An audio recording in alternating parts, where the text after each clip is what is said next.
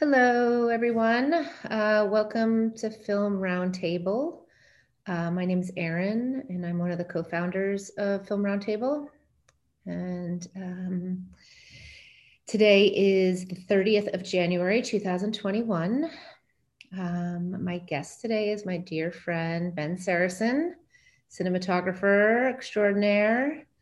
Some of his past films are Unstoppable with Tony Scott, World War Z with Mark Forrester. Most recently, he did Godzilla vs. Kong, which is now out in the virtual theaters, depending on where you are at. And then he has a film coming out that he did with Doug Liman, I think, right? Called Chaos Walking, that Yep, I think is coming out in the spring. that's correct. So yeah, so let's welcome Ben with a virtual applause. And before we get into it, I'm just going to do our moment of silence, where we want to honor all of the people who have died from COVID in this past year. So, right now, as of today, our worldwide total is 2,218,394, which is up 100,000 in just 1 week since we did our last roundtable last week. And in the US, it's 437,000, which is 20,000 up from a week ago. We'd also like to honor all of our Black and Brown brothers and sisters whose lives have been lost by the hands of police brutality and other random acts of violence, as well as our First Nations brothers and sisters. So let's just take a moment. Thank you.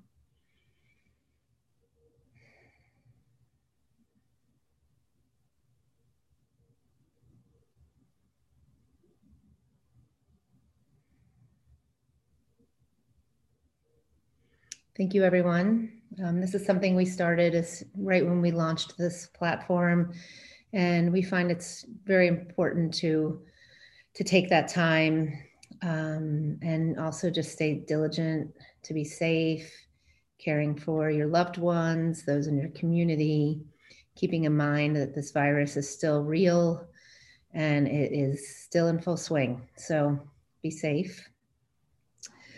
But now we'll get into our convo with Ben. Super happy to have you here, Ben. It's really Nice to be nice. here. Thank Yeah. you. So Ben, tell us where you are right now in the world, what you're doing. Um, well, I just wanted to say that's such an important way to start the conversation. I think, in the context of an industry that, we are all fortunate to work in, but is ultimately based on entertainment. I think it's great to acknowledge, the bigger issues that are going on in the world. So thank you for that. Thanks for saying that. I'm in New Zealand at the moment. I came here 2 weeks ago, and I've been in quarantine. The New Zealand government mandates a pretty strict quarantine, which is enforced by everyone coming into the country. Is required to stay in a hotel.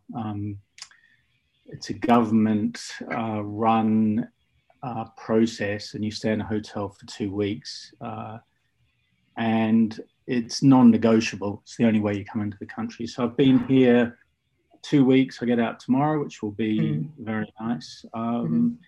and we'll, see a small part of the world that seems to be managing in the midst of this crisis. So I feel very privileged and fortunate to be in that position. Yeah, and I have family here, so I'll be out tomorrow, and I'll be going down to see my mother, who lives nearby, and spending a bit of time with her.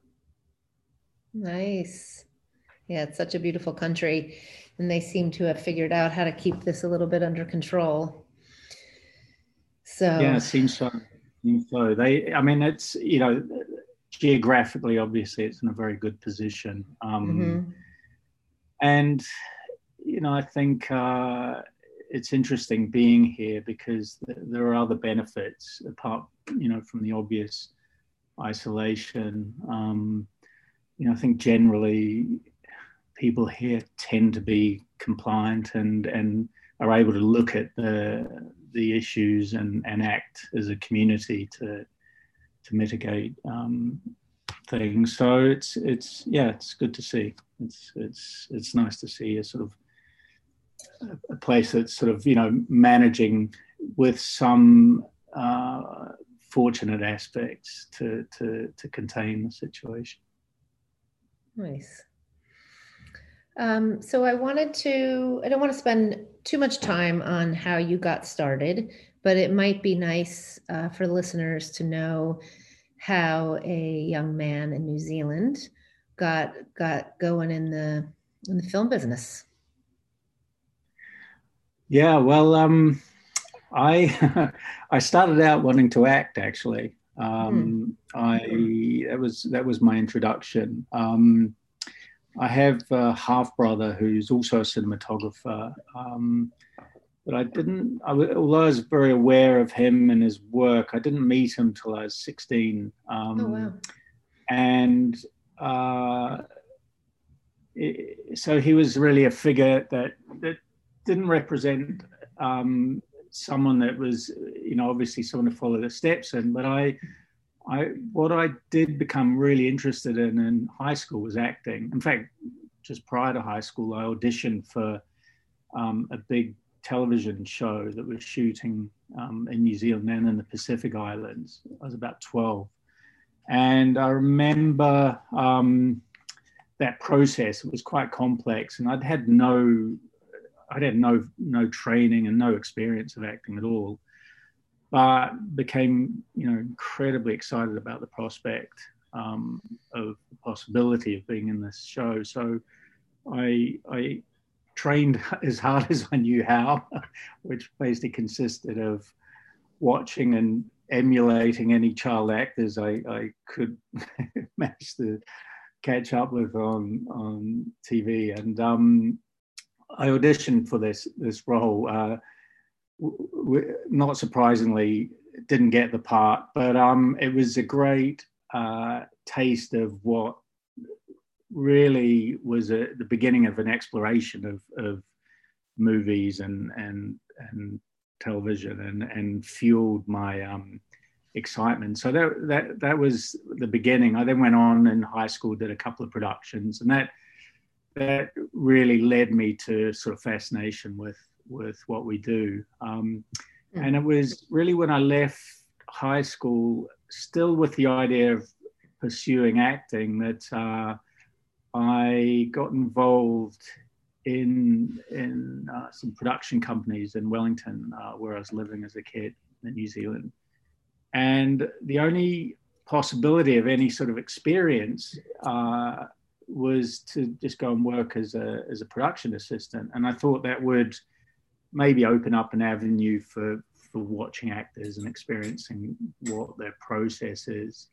But what happened and what transpired was, once I started working really on these television commercials initially at age of, I guess, 18, was I developed a real fascination for what happened behind the camera and the people working in that role, and really realized that what really interested me more, or potentially was a path to follow, was really the construction of the films and how they came together, the overall sort of picture. And that triggered a sort of fork in the road where I then soon after got offered a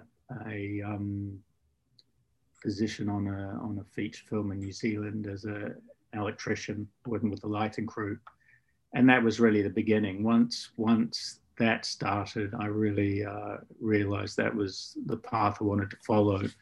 Halfway through that first film, I got the opportunity to leap on board with the camera crew.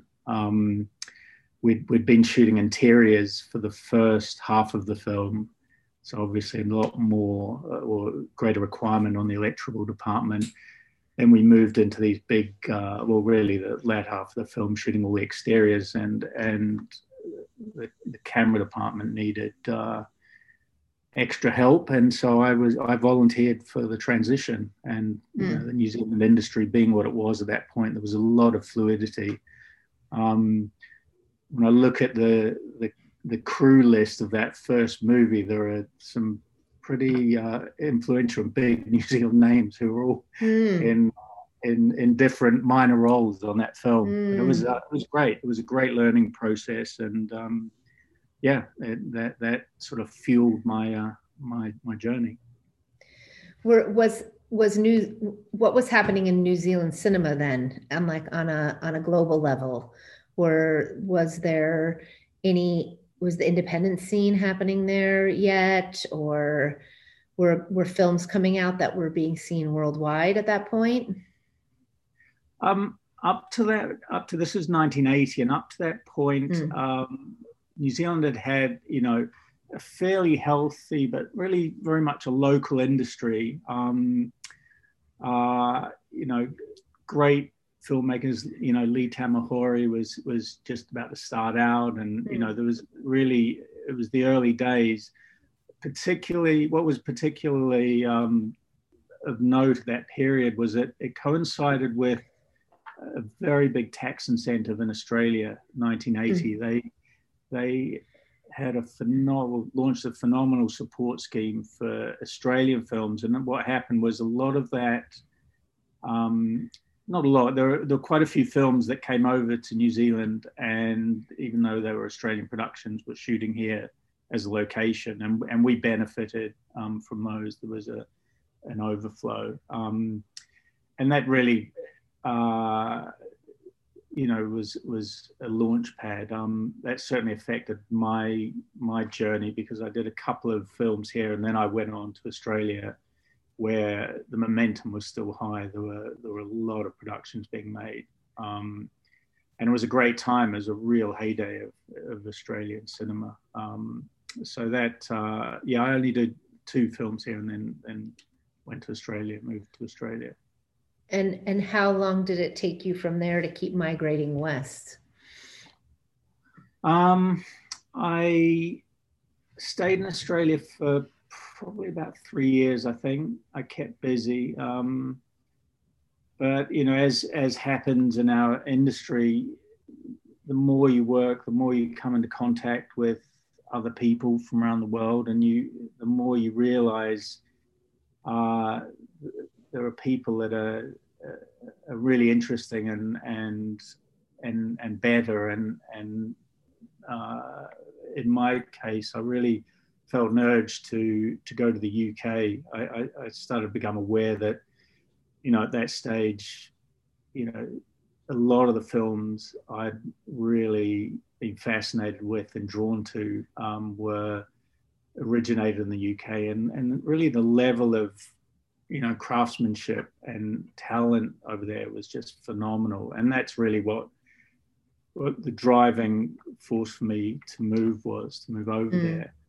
And I have to say also, at that age, culturally, I was just sort of really fascinated in extending my boundaries. Growing up in a small town in New Zealand, I'd really been curious about what existed outside of my town, and by the time I was sort of hit my 20s, I was ready to leave. I really wanted to go exploring, and exploring within my work and outside of it went hand in hand. So I think after 3 years in Australia, at 22, I moved to London. Yeah, I think to migrate from New Zealand or Australia west, it takes an adventurous soul, and there are definitely lots of them in both those countries, right? That have gone away and come back and gone away. But it's a far way to go, and not everybody has that confidence, to get up and go halfway around the world to a different place. It's not easy to get home if you miss it, especially back then. Yeah, that's true. I mean, I was obviously very lucky and privileged, and God, it was a time when, after this year, travel was just so easy. But the thing for me was I felt really constrained. I think, my father was Russian and grew up in Europe and was a sort of interesting character, but very influenced by European culture and his upbringing there. And so I grew up with a real awareness of, a huge cultural landscape that existed. And also, as a kid, it's hard to appreciate the qualities of somewhere like New Zealand, which, without doubt has phenomenal advantages, which, I'm only becoming too aware of at the moment. Especially now.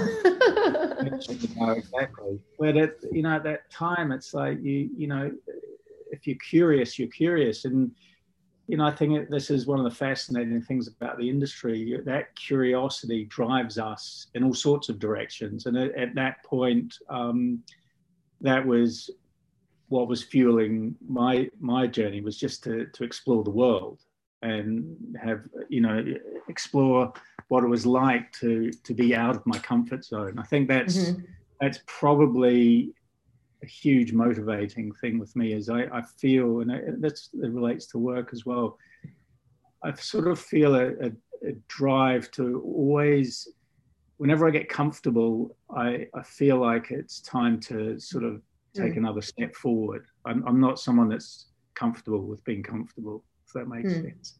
Mm-hmm. Yeah. I think also when it's interesting, because when you're trying to discover if you're wanting to be outside of your comfort zone or to push yourself, usually at that age, you don't necessarily know that's what you're doing. Instead, you're kind of like, something doesn't feel right.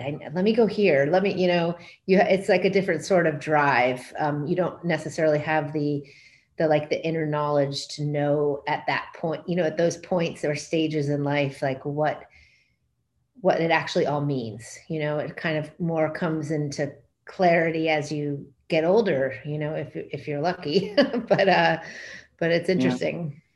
Yeah. And I think you're right. And I think it can be, an amalgamation of two things. I mean, there's certainly aspects of having itchy feet and always wanting to move that may not necessarily be conducive to a sort of a solid, foundation or trajectory. So it's a mix of two things. This sort of thing that informs a sort of curiosity can also be something that works against a sort of a stable foundation. And I think that the balance, the key is to, find a balance, and, in our industry as well, like, and in life, it's always finding this sort of point where you're in the right place, where both things are contributing to your journey.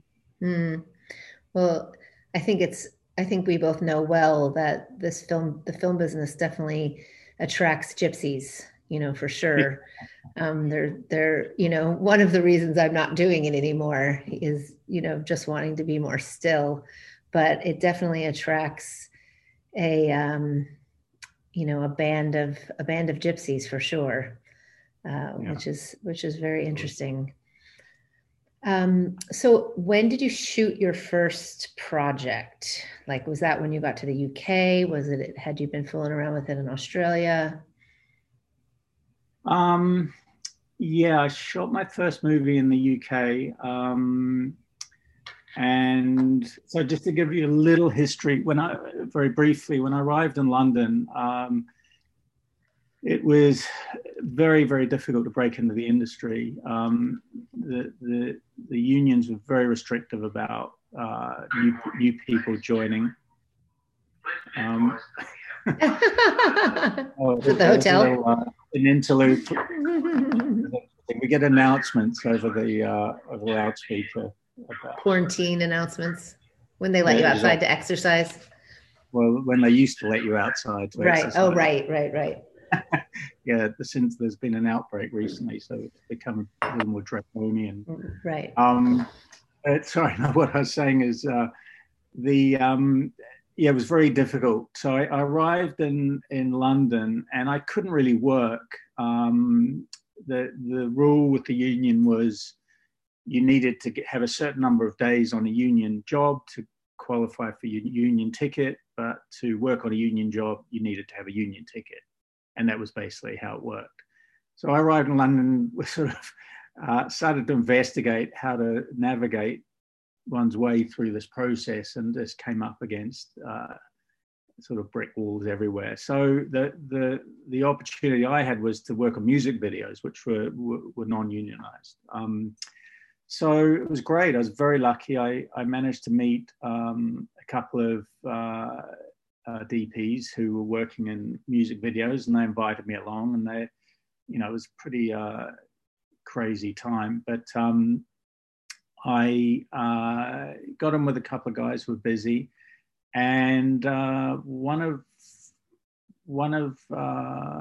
my assistants, because I was working as an AC, one of my assistants went on down the track to become a director, Mike Barker, and I ended up doing his first film, which was my first movie as well. Oh wow! James Gang, yeah. So what was it called? Movie, The James Gang. Okay. Yeah, and it was an interesting experience for both of us. I can safely say we both learned a lot. Mm-hmm. We shot anamorphic, and in Wales in the winter, where daytime lasted about an hour and a half, and we had no budget for lights, so it was a dark film. And it was in an era where people weren't shooting wide open on anamorphic lenses that much at that point. And even though it's become the way to work now, at that point there were a few raised eyebrows at some of the imagery. It was an experience. It was, yeah. Yeah. And so what was the first big movie that you did? Like, when did you get your first opportunity to do something with some meat to it? Well, I was very fortunate. I moved to LA I think in 2006, I want to say. I've been doing a little bit of second unit on bigger films, but I got my first break. Derek Wolski was doing Pirates of the Caribbean, the third one, and he had to leave early to start another movie. So he asked if I could step in and replace him for the last month or 6 weeks of the shoot. And Derek's fantastic. He just said to Gore, look, I've got to leave. I'm going on to a Tim Burton movie, and this is the guy you should use. And Gore was, initially a little surprised because I had no credits, no real big movie credits to my name at all. But, he was great, supportive, and that was a fantastic opportunity. And it gave me some credibility. And soon after that, I was approached by Michael Bay and asked to do one of the Transformers movies. So that was sort of my stepping stone into these big films. And, as many of people listening will know, it's the same as, the union issue I experienced in London. You don't get offered these sort of jobs until you've done one, and you can't get to do one until you're offered one. So it's sort of this circular, closed sort of circle situation. But it was great, and did that film with Michael Bay, and that started to open the doors to that sort of genre and that sort of scale of film. And did you do, like, leading up to that, you did some more indie films, right? Was that?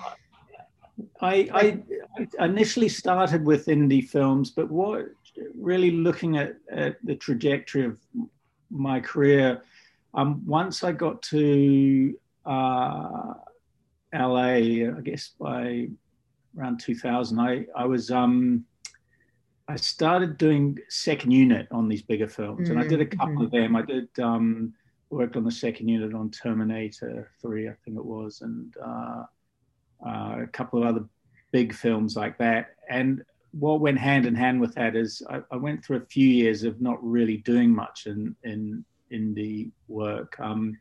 I was supplementing those second unit gigs with commercials. And so it just became that was the direction things went in.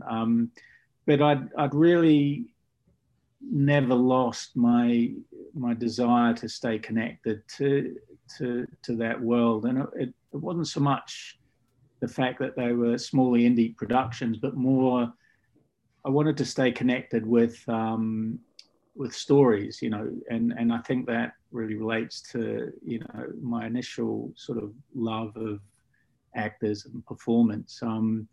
That's really where my interest in cinema is with these character-driven stories. So, that's been something that's really stayed in my heart. But as the industry works, once we tend to work or start working in one area, one part of the industry, we become obviously known for that. And while doors open in that area, they become a little harder to step through in other areas. So what I started to find that my association with big films was sort of scaring off indie producers, because they were worried that I would come with a huge sort of metaphorical and literal price tag in terms of what my requirements would be, and equipment, and would I know how to work quickly, would I know how to do small scale stuff and keep costs under control. And that's always been a battle, and it's understandable. I mean, it's the industry has many parallel lines, and it's not a given that if you work in one particular part of it, you're able to adapt to another. But for me, it's a really important thing. And, even now I'm actively trying to engage in these smaller projects, story-based projects. I think it's great. And we are lucky if we have the opportunity to work in a diverse way on a variety of different arenas in the industry. I think that's great, a great possibility if we're able to pull it off. Well, and I think it's also interesting because the work that you've done in commercials, you've shot some of the most beautiful, poignant commercials ever done, I think, for sure, that are not huge car commercials or the Army commercial, they're, really beautiful, like the Converse spot. Was it Converse that you did with Brian Belichick? Yeah. Fantastic. I mean, that's such a beautiful film. I've and you've done so many of those. Yeah. I mean, listen, I feel very privileged, working with people like Brian and Frank Budgeon and Ringen Ledwidge, Frederick Bond. I mean, these guys are real storytellers, real filmmakers that work in that part of the industry predominantly. And, great commercials are really small, short stories. And, the same things apply. It's a great craft, and it's a great medium for telling stories of different lengths. So, feel very lucky to be able to work in parallel in that part of the industry as well. But, it's interesting. You realize again, I've worked with like amazing directors and commercials who, trying to make the transition into drama and into movies, it's really challenging, because there's a perception that if you're very good in one area, it doesn't necessarily mean that you'll progress in another. And it's frustrating, because it's great to see people being able to do that sideways step and really, bring fresh eyes and a fresh approach to the work. Right. I think that personally, my opinion on why a lot of these very successful commercial directors have had a hard time, getting into film or long form is, they're working at like a high level in commercials, and I don't know if I don't know if you can parallel step that way into high film from a high commercial. It's like you kind of have to pay your dues and do something small, and indie and, quick. And I think a lot of these commercial directors, there's a lot of control in general being a director, right? And then you step into a whole format. They're already very up here on this side. It's hard for them to come back down, ego gets in the way. Um, just not wanting to make sacrifices. I mean, when I did a waitlist with Jaron, we basically weren't even funded yet when we financed yet when we started shooting. Jaron was spent a year location scouting on his own, and like we just dove right into it and had like a little bit of time, but it's like those were the kind of the sacrifices you had to make to try to get a film made. And I think that's hard. It's hard for some people, especially if they've been living, really well in the commercial world for a while. So. No, I think you're right. I think that is the case in some cases. And I think that also sort of breeds a perception that, everyone will be like that.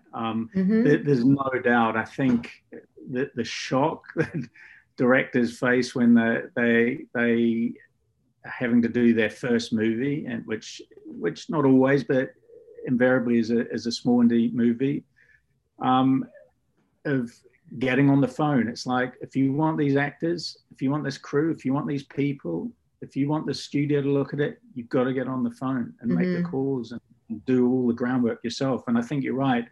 I think, because of the nature of commercials, often there is a supportive team around the creatives that can help directors really navigate all the different battles they're having to fight.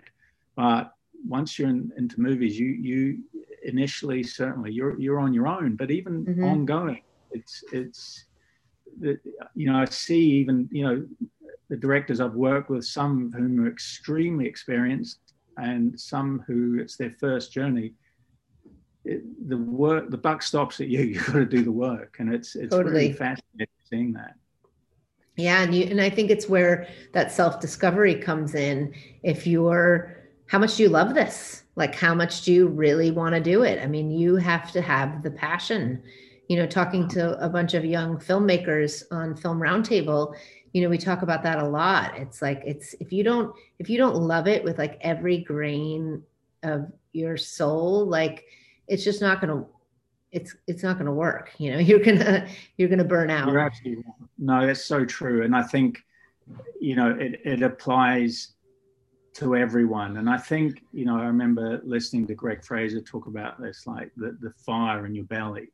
And I think it really is so true, because it's not just about that motivation to get the project up and running, because it doesn't stop there. I think what's almost more important is once things have gained momentum, the nature of our industry and the way it works is we're confronted with problems and hurdles all the time, whether they're creative, logistical, political.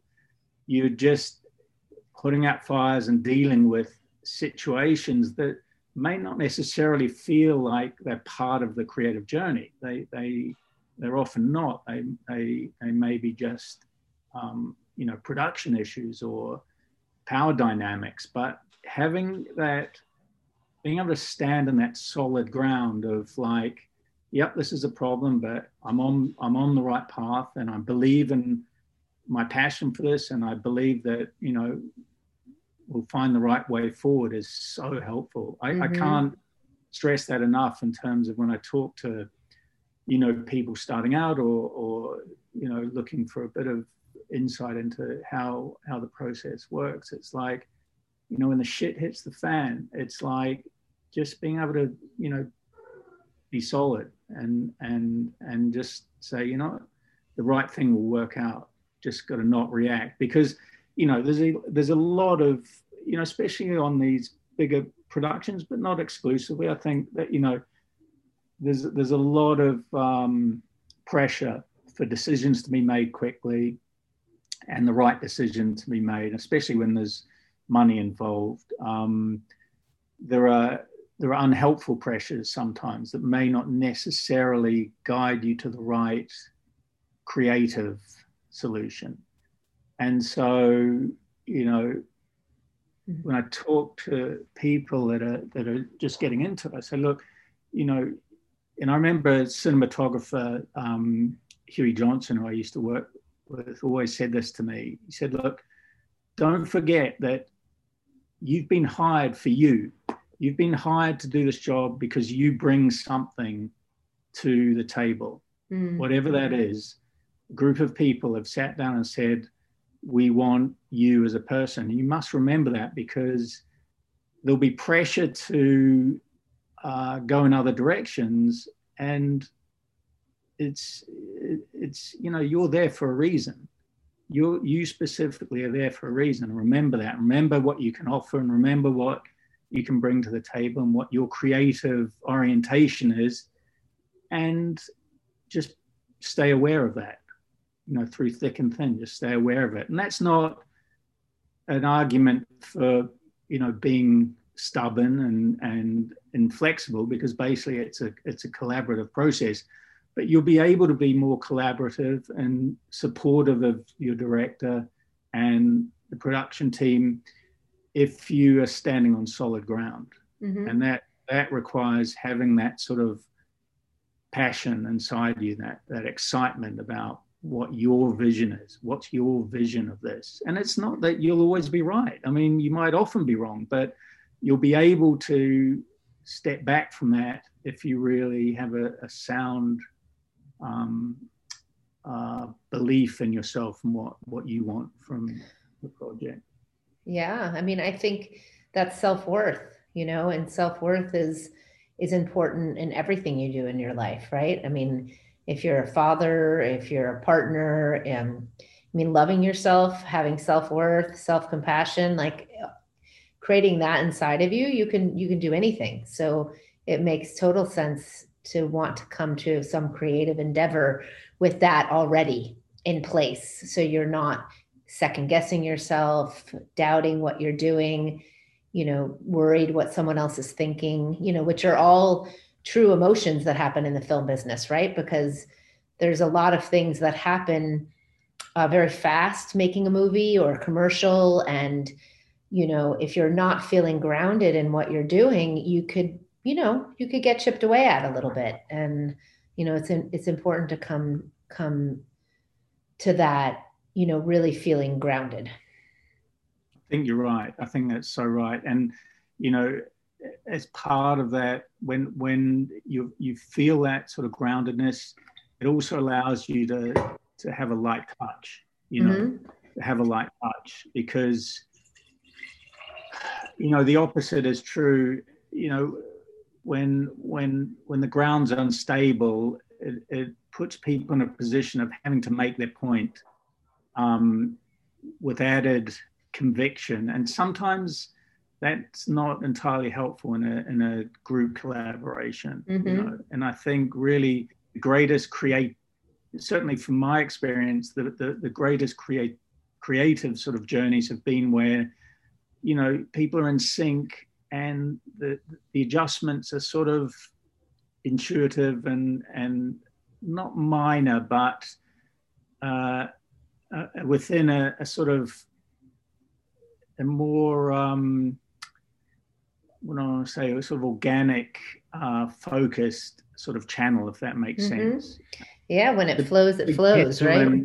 Exactly. I mean, the big swings of the pendulum where, the ship sort of, in the storm and is being battered everywhere isn't conducive to a great, creative journey. It's Mm-hmm. like, if it's a little calmer, and the boat's heading with more sort of focus in one direction, then the slight adjustments you need to make are going to be more effective, I think, and more truthful to what your ultimate goal is.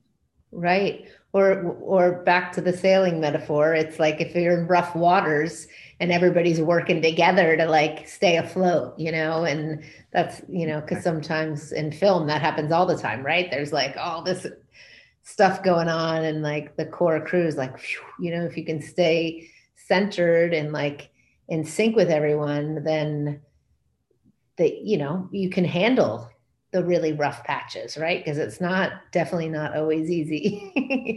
Exactly. No, so true. You're right. So true. Can you tell me a little bit about some of your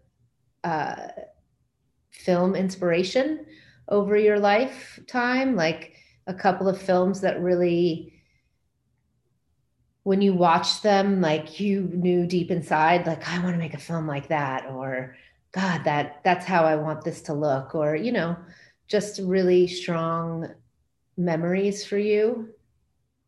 Yeah, I can, absolutely. And I think one of my first ones was, as a young kid, going to see 2001 was a turning point, because I wasn't really aware of cinema as a kid. I mean, I just wasn't. I mean, we didn't have a cinema for a start.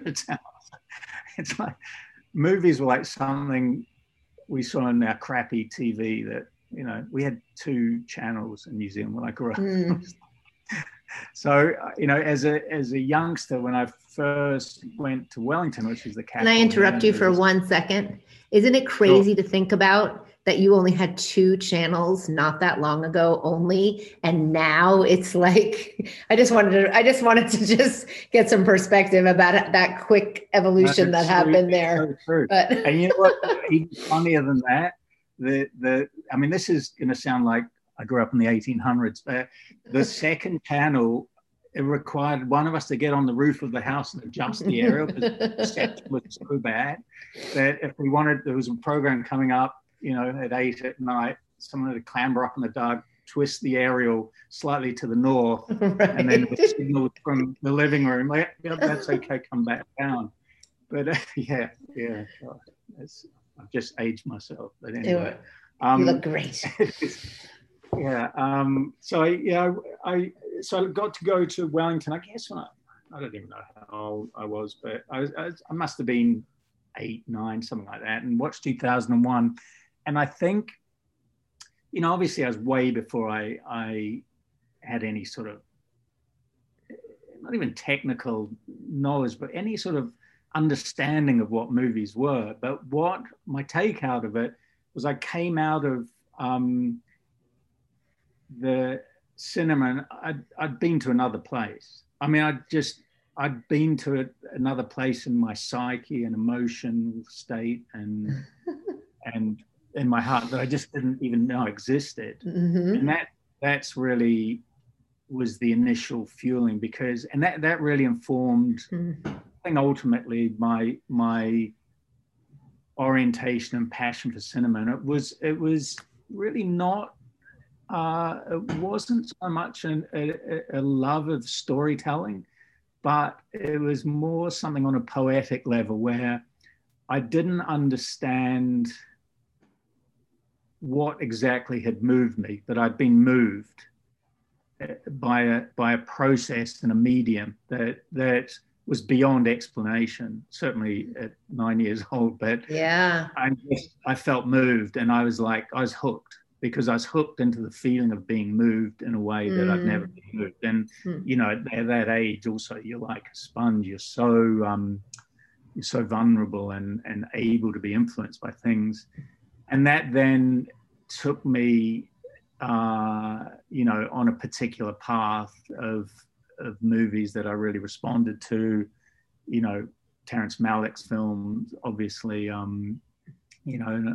Russian cinema. I mean, I guess I found that the fascination for me in the movies that really affected me was the unknown. It was the unknown combination of all the great things that inform great cinema combining to be transformative.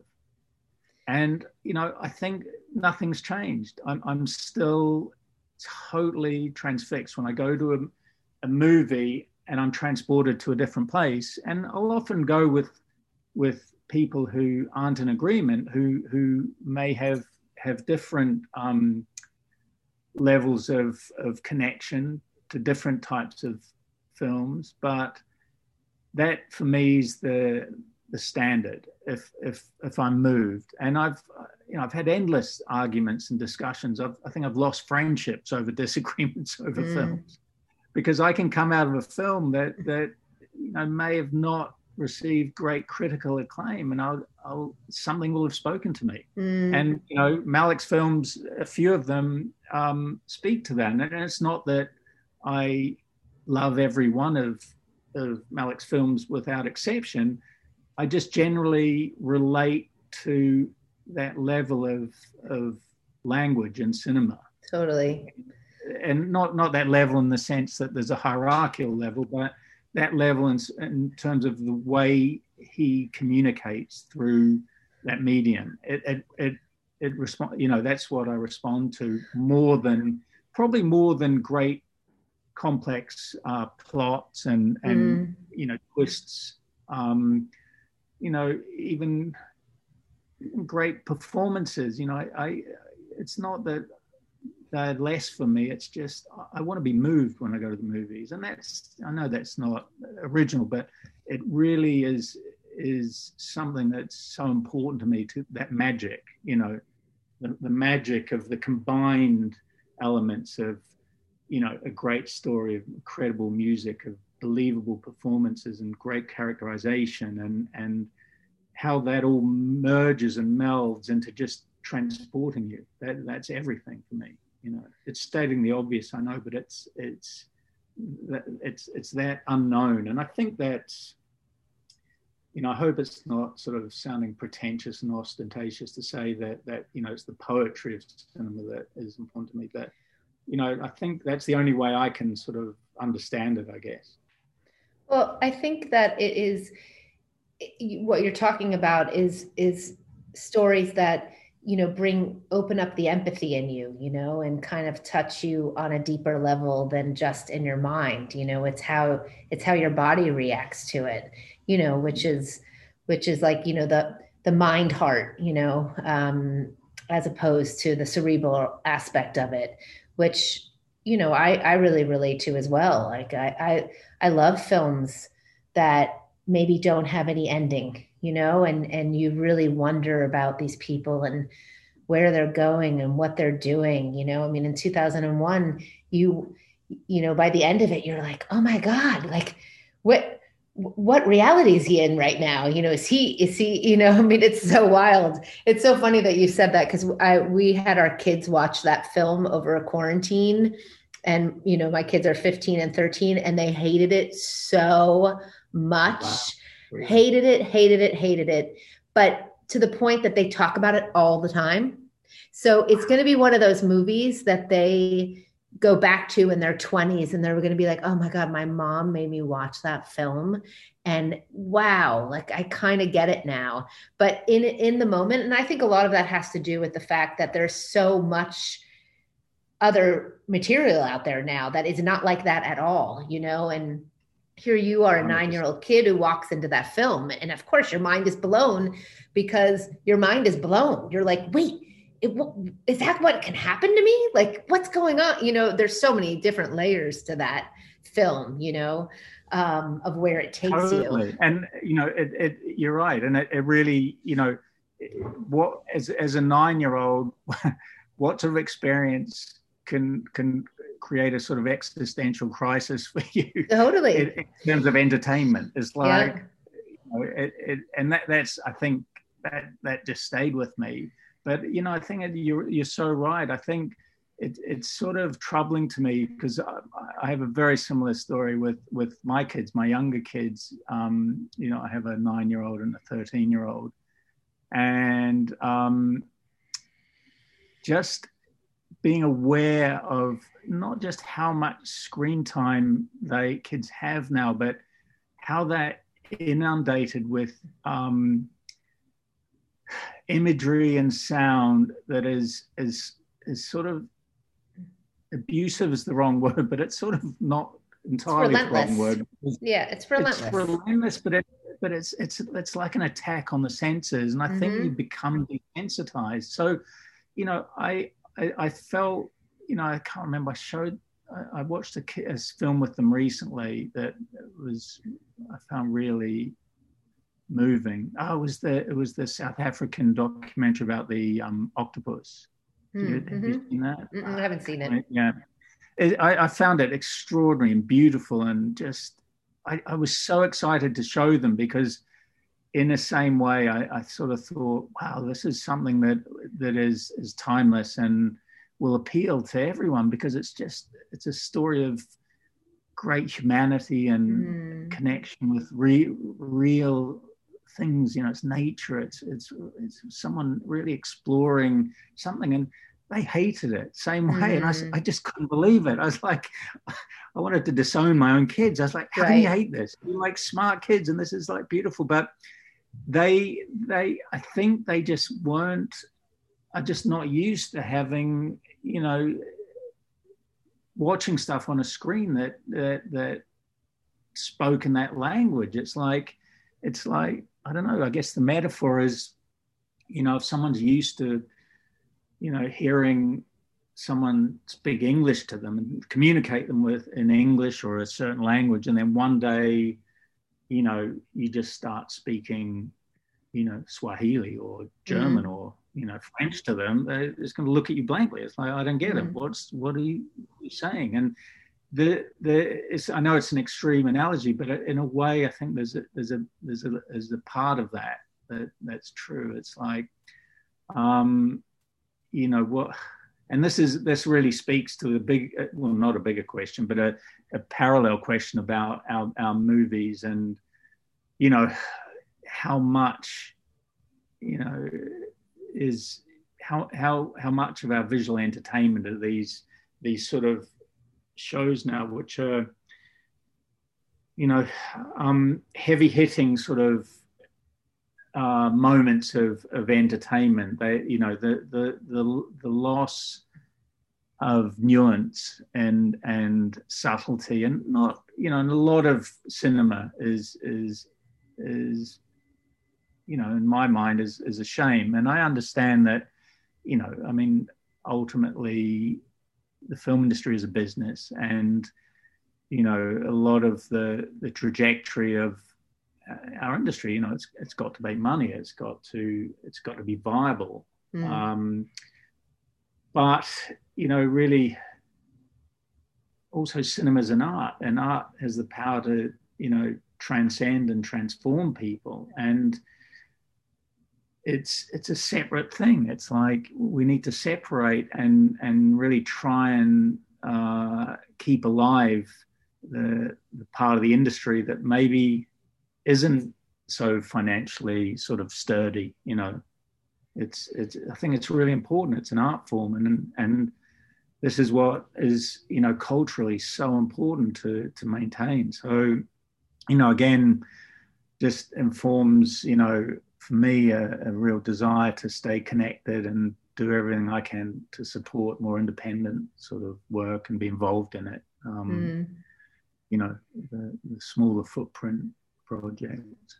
Yeah, and especially after this moment in time we've had, right? I mean, the amount of stories that I'm sure are going to need to be told, you know, in the next coming years after this experience, you know, and most of those stories aren't going to be able to be told on a large scale, right? They're going to probably have to be told on a small scale. And I think that is so important for us as a society to hear those stories and hear all of the experiences of this like worldwide collective pause that's been going on for almost a year now, and the Yeah. beauty that's come out of it, the suffering that's come out of it, how we connect with our fellow humans, and what they've gone through, in a way that isn't just reading the stupid 24-hour a day news cycle. It's really hearing how people are expressing their voices to feel into what their experiences were. And so it's going to be interesting to see how the business adjusts to that or doesn't, in the coming years, while people are needing to heal and talk about what they've gone through. So I hope that all those stories, or a lot of them, can find their place, where we can hear about what's been happening. No, I agree, and I think that you're right. When you just think about the last year, I mean, if if I was someone with some resources to make a few movies now, there's limitless potential for unbelievable stories. I mean, Yeah. unbelievable. I mean, limitless numbers on every possible level and every genre and every type. You think in every country. sort of in every country. I mean, Yeah. limitless. Just think about it. And then the South African variant came along. It's like, you can't write this stuff. It's you cannot write any of it collectively. Yeah. Over the last year. I mean, politically, I mean, if someone had pitched, this is a movie, this year, right, we laughed out of the meeting. I mean, think about it on so many levels, but there you go. I know, just even thinking about it, like in the last month or so, since the end of December came and like the beginning of January and coming up into a year, like I spent a lot of time like pausing and being like, oh my God, a year ago, this was just not even anything on my radar. Like I never in a billion years would have I thought we'd been in this place. And that's really wild to think and reflect on where you were a year ago. Like we every year I always write a letter to myself from at the end of the year for the following year about just kind of things I want to release, things I want to bring into my life, and wowza. And so I got the whole family to do it this year, like everybody write, so they can go back and look at it the following year. But it's really, it's been a wild freaking ride. And it's yeah. And it's also just a real, visual of the shift in the paradigm. That's like, when they look back in the history books, of how much in evolution and just in the overall shift of the world we're living in, like this is kind of where it began. It wasn't exactly where it began, but this is like a real visual of like, oh wow, a lot started to shift then. Yeah. And that's really, it's a lot. It's heavy. It's a lot of stuff. It's a lot. Yeah. So what do you what are you hoping for yourself in the future as far as filmmaking? Like what are you working on? What would you like to be doing now that we've had this big shift? How do you want to, what stories do you want to be telling? I think in some sense not much has changed. I'm keen to do as much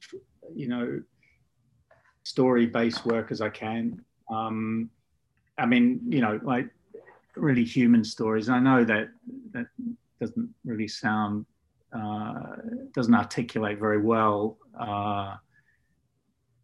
my desires, but I think as I was saying, a push to do more independent work. I think I feel hugely lucky to work in a range of different genres and scales. I've really enjoyed over the last couple of years doing a bit more documentary work. I'm currently starting to hope to start a small independent movie in a few weeks. So, and I think that's great. That's really what I love. So push the boundaries a little. It was really interesting. I just did a short writing course recently because I became really aware of my desire to understand the material I was reading and working on to a better degree, and that's been just such a fascinating exploration. Just to really appreciate really what the writer's world is and the journey to get a screenplay together and have it coherent and make sense, and also tick all the boxes required of the writers often on a lot of projects. I felt really pleased to have put a bit more energy into exploring that. Really made me appreciate their work and the director's work more. And that also, I think, ultimately helps me as a cinematographer be a better collaborator too. And I think that stands for really everyone in the industry to understand a little bit more of the role of the people you're working with. You can be more useful to them, and you can certainly do your work better, And I think that's one thing is really important to me. It's really to push, the boundaries a bit of what I'm able to contribute, because I find there's a lot of talk, especially with cinematographers and in our world, there's a lot of technical talk and a lot of excitement. There's great, huge advances of technology, and there's all sorts of really exciting stuff happening. But sometimes the focus on the technical talk can take your eye off the ball a bit. And the ball is the story and the creator, what ideas you're bringing to your work as a creative. That's really the key. And sometimes the emphasis on technicals can hide or bury that a little. It's like, the analogy I use, it's like, getting excited about the map. It's like, it is good to get excited about the map. It's that's your way of viewing the world, but it's the territory that's really of interest. It's what's out there, what can you bring to it? And I think that's an important thing for me. It's like, the technical side will be able to take care of it, not take care of itself, but will be able to take care of itself in the sense that you'll get there and there are people that will help you with that stuff. But don't get too caught up in it if you're not like totally focused in that area. Your energy, you have a certain amount of creative energy, and the key is to channel that energy in the right direction, I think, and use it in a, because our industry is really collaborative, use it in a helpful way, and help your director and the team, get to the best place you all can as a group. Yeah. So and I think also that's supporting yourself with, if you don't have that technical side to yourself, supporting yourself with crew who does, that you can lean on for those sort of things. Absolutely. And it's there, and things are changing so quickly too. And I think it sometimes creates a lot of pressure for, especially, if you're starting out, maybe that's not your comfort zone. Mm. And there's a lot of discussion online about technicals and technique. And it's great, it's exciting, but it's really a resource. It's not the ultimate guide. The thing is to be in tune with, what the story needs. And I think it's analogous to really what's happening in a lot of society now where, you know, style over content is seen often as having a high cachet. It's like, you know, because it's so hard to or put it this way, it's often challenging for really important stories to be told, or original things to be original stories to be told.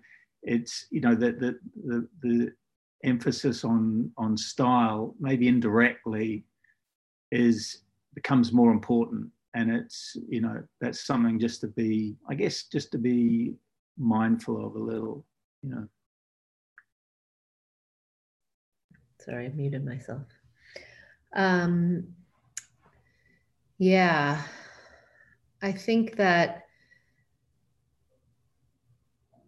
it brings up a point of just also that it is a collaborative, you know, art filmmaking, and that it's okay to not know absolutely everything, you know, and to bring your strengths forward, and then have the people, you know, have support from the people around you, you know, which I think is really not making yourself feel like you've got to do everything and control it all. Like, instead you can, you know, you can lean on other people, because they're all there for the same purpose.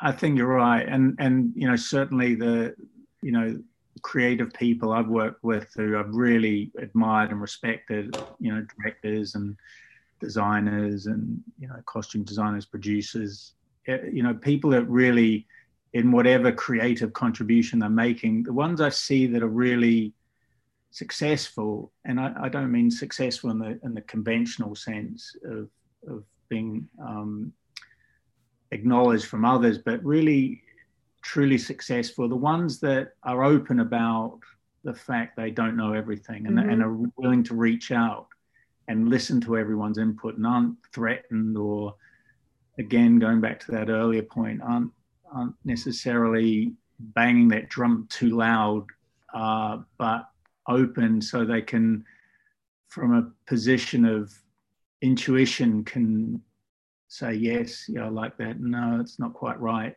for what we're trying to achieve. Look, help me. This is what I want to do, but I just don't know how to get there. They're really relevant conversations for everyone to have. You know, it's really important to, I think, to be able to say comfortably, hey, I've got an idea, but it's not well formed. You know, can you help me? Can you help me get there? I don't even know if it's a good idea, but it just feels right. I think for creatives to be able to say that is important. And again, I think sometimes we're under pressure to have all the answers, you know, immediately. Think, oh, but I think that's something, you know, again, as I was saying, you know, the people I find that are most comfortable with the process are okay with that, you know, and I think, you know, I'm speaking a lot about, you know, a lot of the directors I work with who are just great, you know, helps them get to that point of their ultimate creativity, you know. Yeah, I think it's very important to be vulnerable, you know, and people look at vulnerability as like a weakness, and it actually is a really great personality trait, you know, to be able to have confidence enough to be vulnerable. And that's how some of the best ideas come about, right? I mean, I feel like I spent so much of my career like swallowing my ideas because, you know, I was working with mostly men, or, you know, I just didn't feel confident enough. And, you know, but I had great ideas, and it's, you know, it's so much of time is wasted being that way. It's really much more productive and fulfilling when you say things that you might think sound stupid, but that's how you kind of get to a place where you can create more, you know, more expansively, I guess. Totally, I totally agree. I think that's a you know, it's sort of lesson in life, really. You're right. It's you know, and you know it's right because you know how how much better you feel when you can say, hey, I don't know. And you can feel comfortable. You know, imagine like if you go back to when you were a teenager or a kid or a young adult, and to really be able to say, I don't know, feels challenging. You know, it feels challenging. And I think, I don't know, the more I sort of come to a better place in my creative journey and being able to go, you know, I just don't know. I really don't know. And it's not, I don't know doesn't mean I'm stupid. It doesn't mean I don't care. It means, you know, there's a really good version of I don't know, which is just, you know, like you say, it's just being open, because you're opening a creative tap at that point, because you're not letting your inhibitions or your lack of self-worth block that channel, which is the creative channel, which is not, and when I say the creative channel, I don't mean like as a filmmaker limited to that. I mean your creative sort of life channel of being, you know, the best version of yourself you can be, which sounds very deep, certainly. So apologies for that. No, it's good. I think that these, you know, it's important to kind of think into this stuff when you're building a career, especially or in it, you know. You know, just it's important to be yourself and speak when you need to speak, and, you know, express yourself. So I think Right. it's important. I have a question, like how do you establish a relationship with the directors that you work with? Obviously, lots of different personalities there. So I'm sure knowing you kind of chameleon into situations, you know, on what kind of person you're working with. But do you have things as a DP that are standard for when you start a project with someone? Like, I never come to work before 12. No. Yeah, you don't get out of bed for less than 10K a day. Yeah. No, I guess there's two aspects to that. I think, you know, from initial meetings, it's interesting to gauge, you know, different directors. You know, no two directors are the same, no two anyone is the same, but certainly in terms of what a director would like you to bring to the table and what their process is, and, you know, what they need of you is always changing, and to quite a marked degree. That's been something that's really fascinated me and has been something I've really been interested in. And I think, really, without going into too much explicit detail, I think the most useful thing I could say in it is, you know, the stage one is, you know, as we were saying earlier, is just be yourself. I mean, be really, really, especially if you're going into a challenging project, really be honest about, even before you go into a meeting, like who you are, understand what you're able to bring to it. And then when you meet a director, you know, it's interesting just to be as open as you can, because you work out if, you know, it may be that you're not compatible, and it's better to find out that you're not compatible, you know, and it may be probably through no one's fault, but it's better to find out that you're not compatible before you jump into a process with someone that can be, you know, very, very intense experience. And I've just found that's the best rule, because ultimately, you know, pretending is really tough. I mean, it's really hard work to pretend, and to pretend for weeks and, you know, months on end is really, really tough, I think. And it's just, you're not honoring your own journey.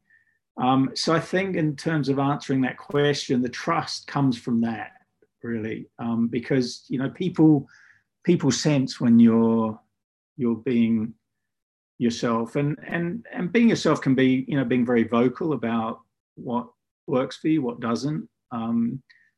But I think, as I said before, if you're feeling comfortable about where you're standing in a certain situation, you're able to tread lightly. And treading lightly is important for that trust to build.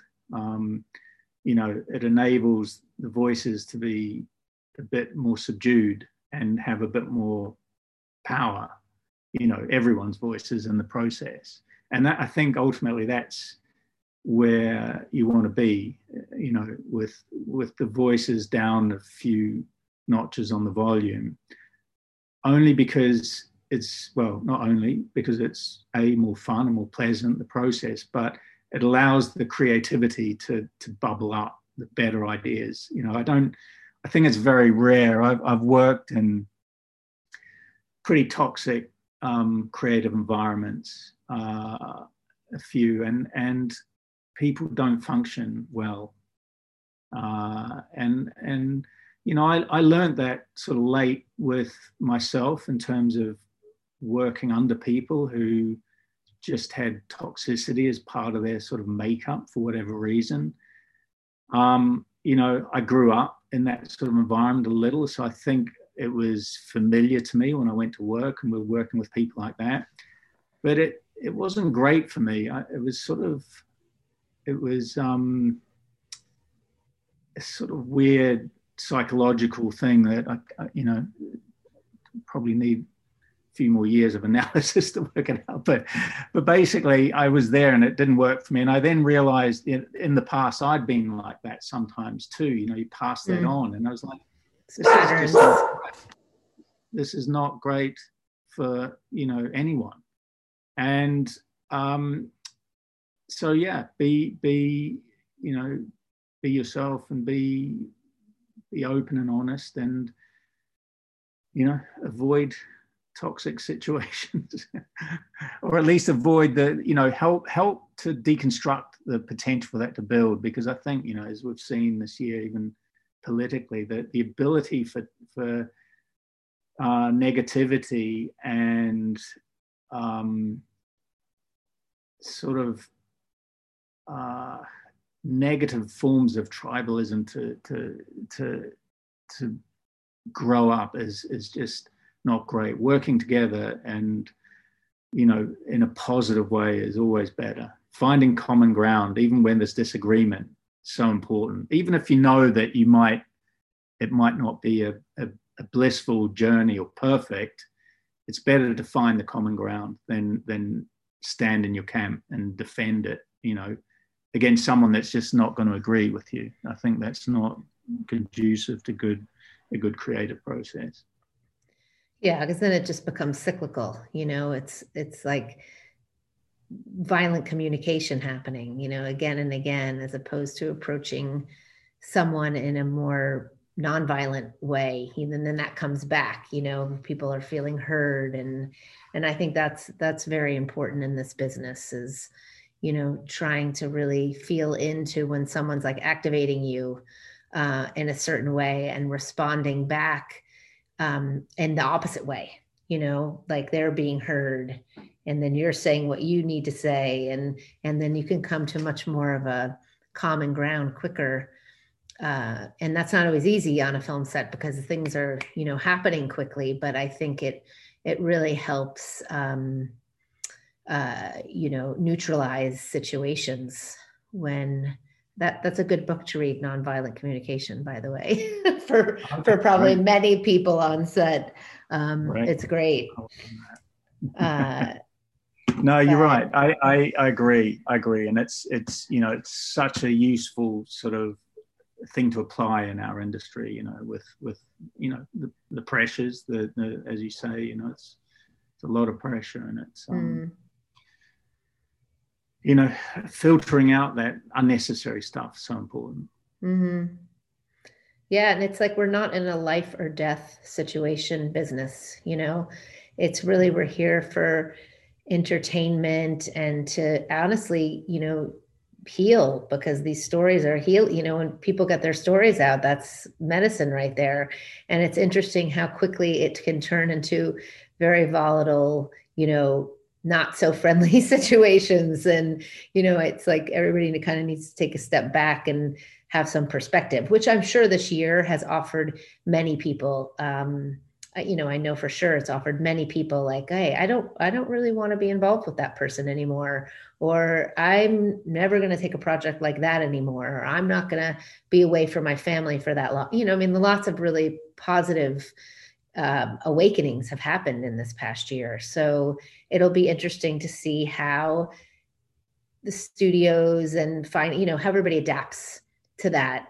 And, the problem is we're still, in a bit of a hamster wheel in this world as far as like making money, living lifestyles, all of that. So there's always seems to be people who will take a job if somebody else won't.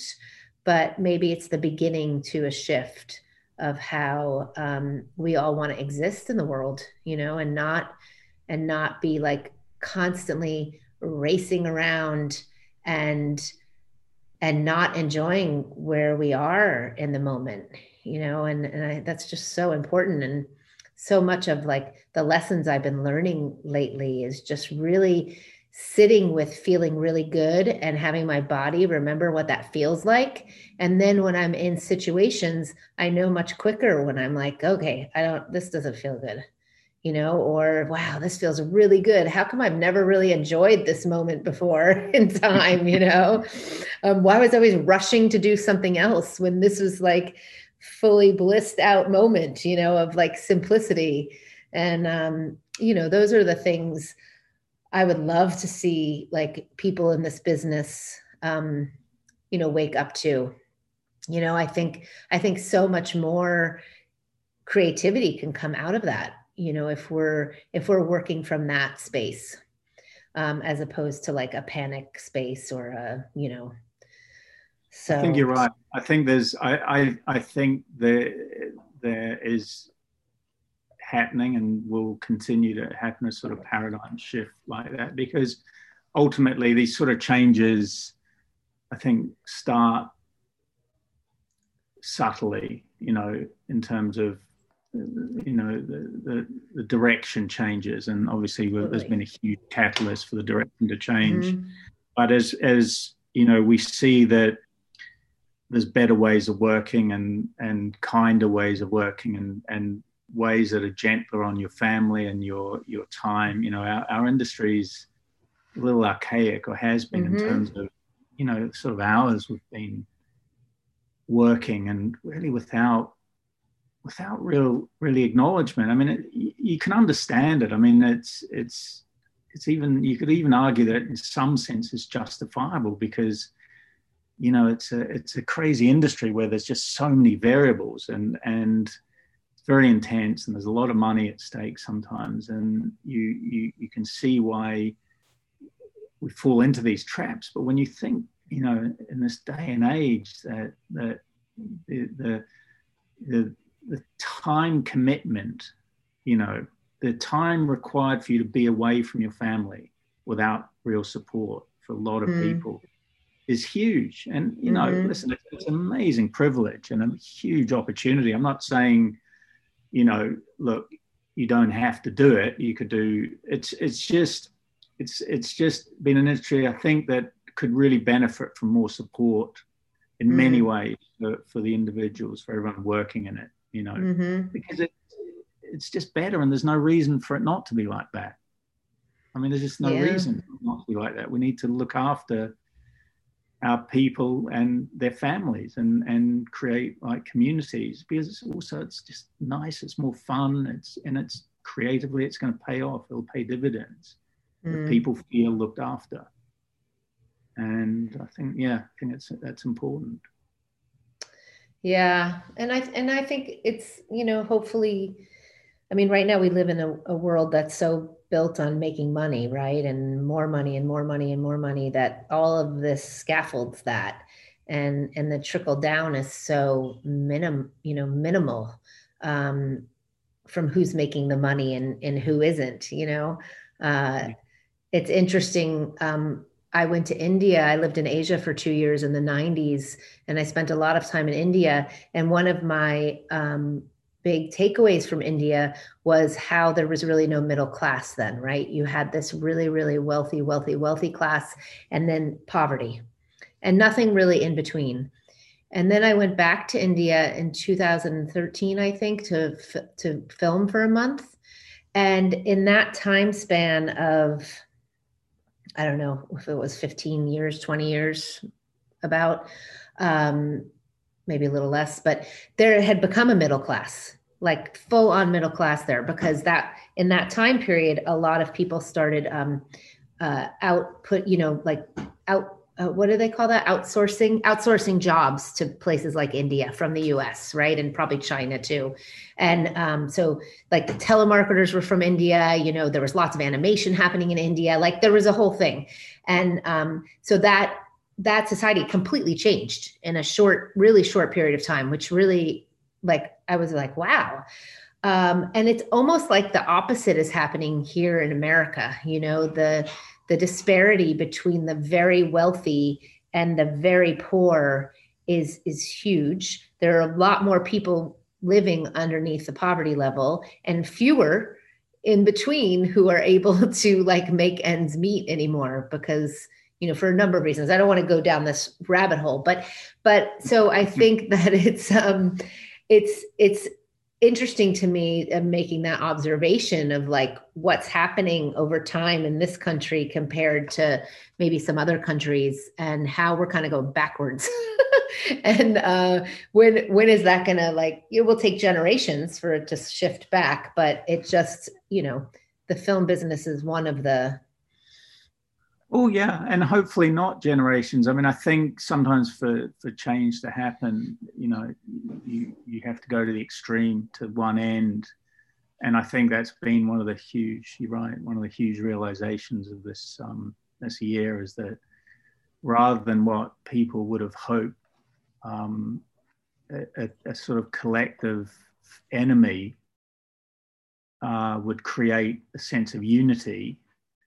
It has to some degree in small areas, but this disparity is really, really a huge thing. And I think you're right.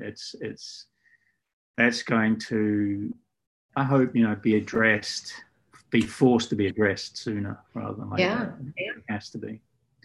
So that just brings me to the question about diversity and inclusivity on film sets. And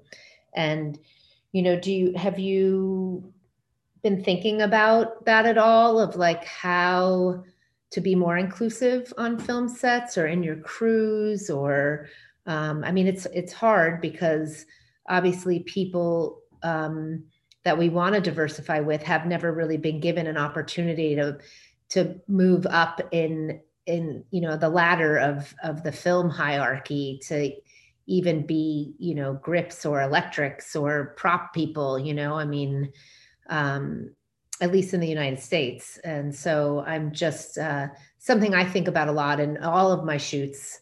I'm always trying to get the most diverse crew possible. And it's just so crazy how hard it is. Like, it is so hard, especially if you're shooting in places where, there really isn't diversity at all, which exists a lot of places in America. Yeah. And I'm sure in Australia and New Zealand too, Absolutely. No, we've been paying the price, and the industry's been paying the price for being so closed, and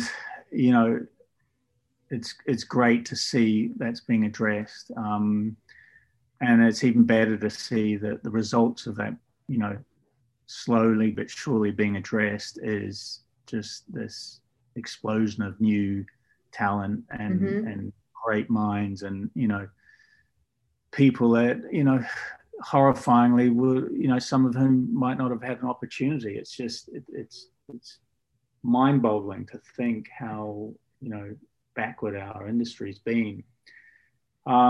So yeah, I'm pleased. It is slow. It's slowly changing, too slow, but at least there is some change in the right direction. And I feel like I'm just starting to see that situation being being the beginning of it being addressed, and Mm-hmm. benefits are there and speak for themselves for the industry as a whole. I sort of I find it pretty depressing to think how as an industry we've been so backward for so long, but it's being addressed, and it's there's all sorts of teething troubles and reactions and negativity sometimes as well. And I think that's inevitable when there are a big sort of shifts. But, uh, we've got momentum in the right direction, and that's Mm-hmm. important. Mm-hmm. It's important. And I think we're going to have a couple of roundtables coming up that talk about these mentorship programs that are coming up. One in Georgia, this organization in California called Media Alliance. Ethan Tobin, the production designer, has started one called Hollywood Pipeline, and Right. just how much work it takes, and how it's not you can't just pick someone up who's interested in film and plop them into the business as an intern. I mean, there's a lot of scaffolding that's involved. And yeah, so I think that people are hopefully going to start to learn a little bit more about how much effort needs to go into to starting teaching kids, and whether they're in high school, about this work and how to keep jobs and how to, finding out what their interest is, and that, you don't really need, a lot of people are attracted to, like, oh, I want to be an actor or a director or a writer, that, it's really hard. Not everybody's going to be that, as we know, and how do we teach skills to people at a young age that can maybe incite interests into areas that they might have not as thought of before. Maybe they're really good at building things, or they love working. Most people on a film set, most people who don't work on film sets might not even realize they're carpenters, like on a set. I mean, most people don't really know the structure of the pyramid, and how these things get made. Who know, how many people know what a grip is, but there could be a million people out there who are really great at, like, rigging things or MacGyvering things or coming up with, like, really clever things for that. I think in one of the issues, the sort of meritocratic sort of element of the industry has always been seen as a sort of badge of honor. It's like, you work really hard and you'll be the one picked, but it's moot, because the problem is, if you're keeping out a whole part of the community, if historically, that option hasn't, the whole system's undermined anyway, and you're failing on every level, because great, it's fine to say, yeah, the best person will get the job. Well, if you're saying the best person will get the job, and your pool is already a very limited type and number of people, that's an issue in itself. But also, the system can't work like that, because by helping everyone rise to the top, that's what's required. I mean, that's what has to happen, and it serves everyone at that point. It serves the industry, and it serves the people that are working, and serves the people that have been excluded. It's a win all around. And I think, as I said, I think we're going, our industry is pretty archaic, as I said, in many areas. And, there's progress, but, there's very entrenched sort of attitudes and ways of thinking. And I think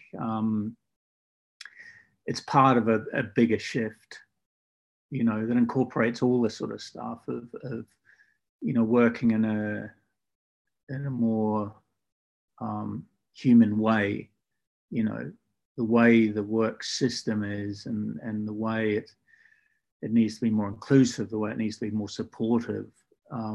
These are all things that need to be addressed, and slowly but surely are, I think. Yeah, I agree. And I think what you say about, you know, helping everyone around us, even those who are very different from us in our communities, rise to the top, benefits everyone, you know. And I think that's what a lot of people don't realize. You know, they don't realize that even those who we might not you know, interact with very much, or whatnot. And I'm talking like on a global scale too. I mean, the more we all try to have the same goal, in the end, the better off we're all going to be. Yeah. So absolutely. It's absolutely true. And it's, you know, finally we're getting there, I think, slowly. Mm-hmm. All right. Well, I want to ask, we've been talking for like an hour and a half, so we'll wanted to ask, like, what have you been watching anything lately? I mean, it's such a weird time to try to watch movies, not being able to go to the cinema, but I'm sure, like me, you're getting a lot of screeners or things online. Have you watched anything that's come out this year that you really want to flag or really felt strongly about? Yeah, watch Burden. I won't say anything more than that. I have that screener. Who did that? I didn't. Now you're putting me on the spot. Okay, sorry. I literally just I feel absolutely embarrassed. I should Oh, look look. it up. You know, Yeah. there, but it's so it's just speaks to everything we've been talking about, but you know, particularly a certain sort of dynamic in society at the moment, politically, you know, racially. It's a historical film, but wow, it was. Oh, is it with Forrest Whitaker? That's it. Yeah. Is he in it? Okay, yeah. So it's Andrew Heckler. Yeah, that's right. Yeah, he did it. Terrific film. So you know, just you know, a comment on society, humanity, and you know, our failings really and successes, and really tremendously moving, powerful film. The Extraordinaries with Vincent Cassel is great. Great, you know, film about two social workers in Paris, and it's just, you know, you watch these films and you think, God, it's like I can sort of imagine pitching that film, like someone pitching it in Hollywood, and just I can imagine the reaction that would have happened, because the premise is not something that feels like you know, easily popular material, accessible material, but it, terrific film. I've also been revisiting the films of Andrei Zieg. I always get his name wrong. Ziegantsev. Is he Russian? Russian, yeah. Who did? Most people know his film Leviathan from a few years ago, 3 years ago.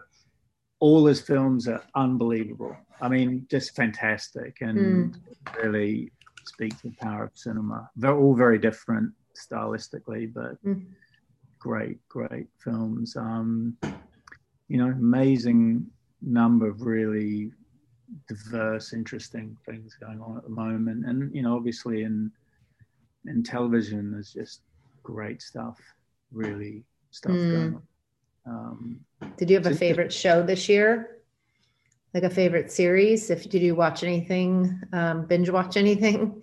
Yeah, do I have a favorite? Yeah, a few. I've just got into Queen's Gambit. That's so good. Yeah, Good. it's a lot of fun. Particularly, God, I've got so many recently. Sam Levinson's um, project, Euphoria, is just mind blowing. Just love that, love that. Succession is terrific. Mark likes that a lot. Yeah. What else? Oh, a few things. Yeah, watched The Last Dance over the last few nights, which has been great. It's beautiful. Yeah. Yeah. Did you watch News of the World? Not yet. Not yet. I really liked that a lot. I thought that it was so relevant to what exactly is going on right now, which I found so wild since they made the movie not, I mean, it was during Trump, obviously, but not during this past year.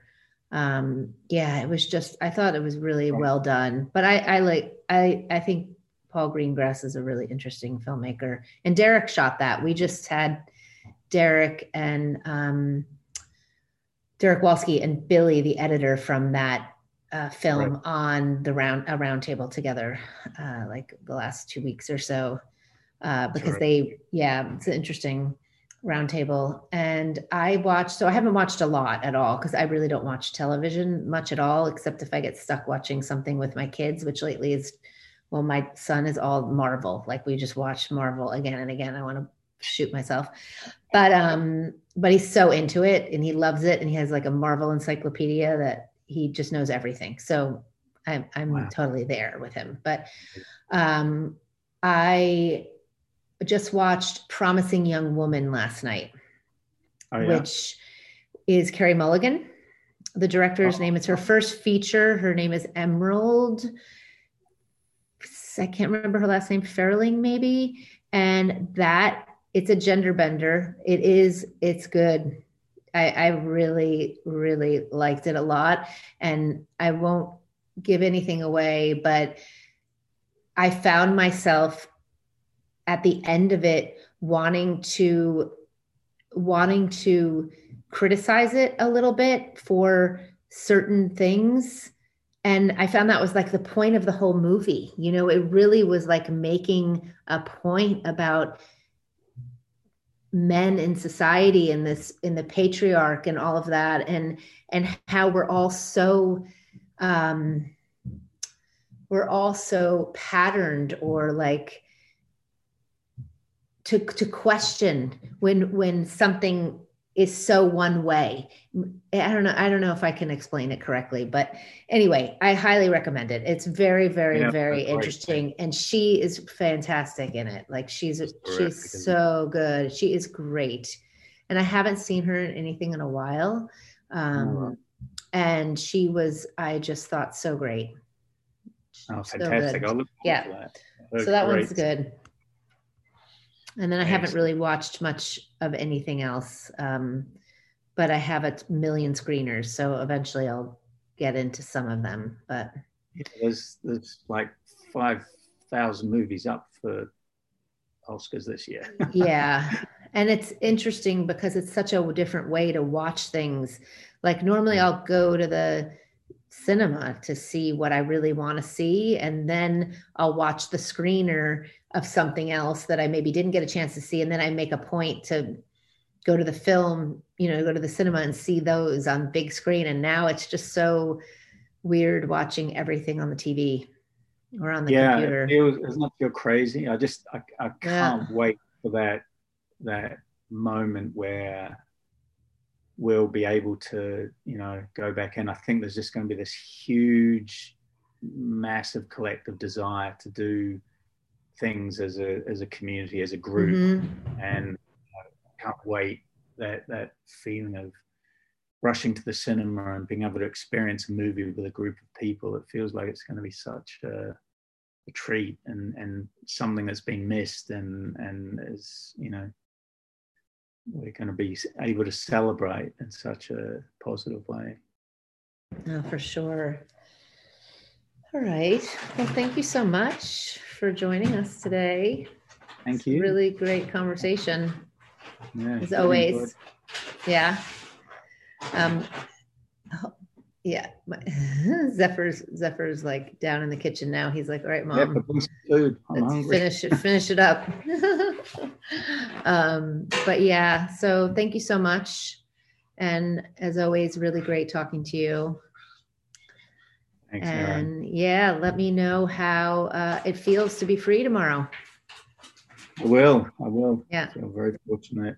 I'll keep you posted. Yeah. All right. I'll talk to you soon. Okay, take care. Bye.